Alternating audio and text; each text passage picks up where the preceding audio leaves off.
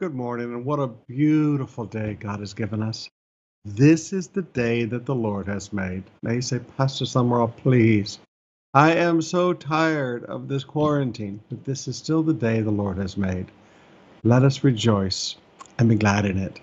Tonight I'm going to have so much fun teaching you.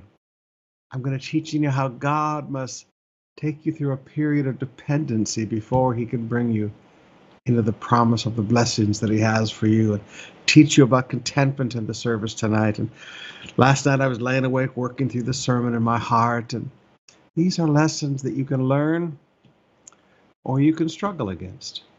Contentment is a difficult lesson to learn. Oftentimes you've heard me say that the loose dirt, the adultery, the lust, the pornography, the drugs, the alcohol, the smoking, these things are loose dirt. But some of these things that we're learning in this season, these are difficult things. So let us not think that God brought this on us and God caused this, but let us see this as an opportunity to grow, that God will perfect the good work. He takes all of these things and works them together for our good. And some of the good he works in our life is the growth and the maturity and the stability of our spiritual lives. Father, we come to you in Jesus' name. And Lord, we don't want to struggle. This is not a time to push and fuss and fight. This is a time to stand still and see the salvation of our God. This is a time to watch you at work on our behalf. And Lord, we rejoice. We rejoice in the faithful God. Father, I thank you in Jesus' name that all your people shall be kept safe. That Jesus, you walked through the earth those 2,000 years ago and you haven't changed. And you healed people of the pestilence. You healed people of the plagues. Lord, I thank you that you still walk among us, that you bring healing into the bodies of your people, and that you protect them from this thing. In Jesus' name. Psalms chapter 91, verse 1. We read it every single morning and every single evening. He who dwells, you'll have this memorized pretty quickly. You'll get squeezed and Psalms 91 comes out. He who dwells in the shelter of the Most High will abide in the shadow of the Almighty. I will say to the Lord, my refuge and my fortress, my God in whom I trust. For he will deliver you from the snare of the fowler and from the deadly pestilence. He will cover you with his pinions, and under his wings you will find refuge. His faithfulness is a shield and a buckler. You will not fear the terror of the night, nor the arrow that flies by day, nor the pestilence that stalks in the darkness, nor the destruction that wastes at noonday. You're just not going to live in fear of those things because God's with you. 1,000 may fall at your side, 10,000 at your right hand, but it will not come near you. You will only look with your eyes and see the recompense of the wicked. Because you have made the Lord your dwelling place, the Most High, who is my refuge. No evil, and I love this next passage, shall be allowed. No evil shall be allowed to befall you. No plague come near your tent. I'm up here on the 11th floor of a condo. But height does not matter. Condo does not matter. In fact, they say it's worse. But what matters is the promise of God. Some of you live in very tight quarters in the old part of the city. Some of you live in beautiful subdivisions with big spaces between you and the next house. But space is irrelevant. What is relevant is the promise of God. No plague shall come near your tent. For he will command his angels concerning you to guard you in all your ways. On their hands they will bear you up, lest you strike your foot against a stone. You will tread on the lion and the adder, the young lion and the serpent you will trample underfoot. Now notice, even when you're walking around and you're stepping on dangerous things, they're not going to harm you. Because he holds fast to me in love, I will deliver him. Some of you really began to pick that up the other day. Some of you really began to see that spiritual maturity and spiritual longevity of life does not impact the promises of God. There's no seniority in the promises of God. That a person born again for 5 seconds gets the same promises of God as those who have served him for 50 years. Because he holds fast to me in love, I will deliver him. I will protect him because he knows my name. When he calls to me, I will answer him. I will be with him in trouble. I will rescue him and honor him. With long life, I will satisfy him and show him my salvation. Father, I come to you in the precious name of Jesus. Lord, we're getting ready to move into Holy Week, and we remember all that our Savior did for us. He hung on that tree and became a curse for us. He bore the curse of the law. And part of that curse of the law was the plague that sticks to us. Lord, I thank you that no plague shall stick to us. No plague sticks to us because Jesus has redeemed us from the curse of the law.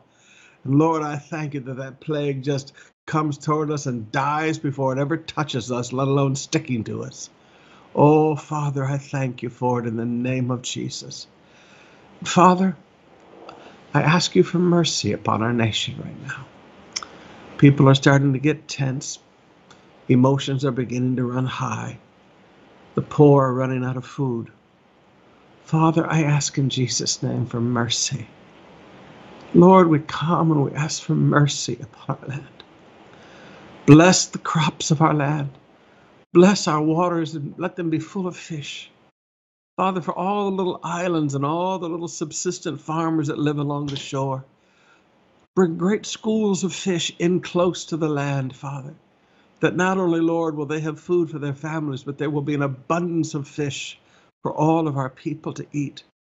I ask that you bless the rice crops, Lord, in your mercy. For no reason other than your mercy, let those rice crops begin to double in the name of Jesus. For no reason other than your mercy, let every papaya tree, let every mango tree, let every guava tree, let every star fruit tree, let every fruit tree, let every jackfruit tree, Lord, let them bear double fruit this year. Let this be a season in which your mercy is seen. That as we look as a nation upon just the physical creation around us, that every person in our nation will be confronted with a demonstration of the goodness of God. And let that goodness lead our people to a place of repentance. Father, somehow this whole thing, in your mercy, Father, touch our land. In your mercy, Father, bring your goodness to our land.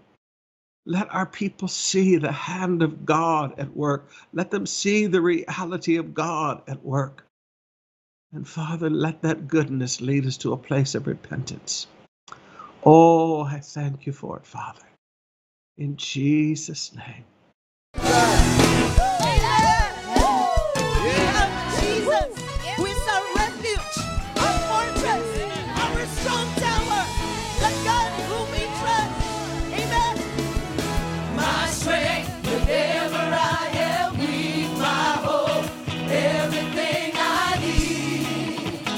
Lord, alive to me.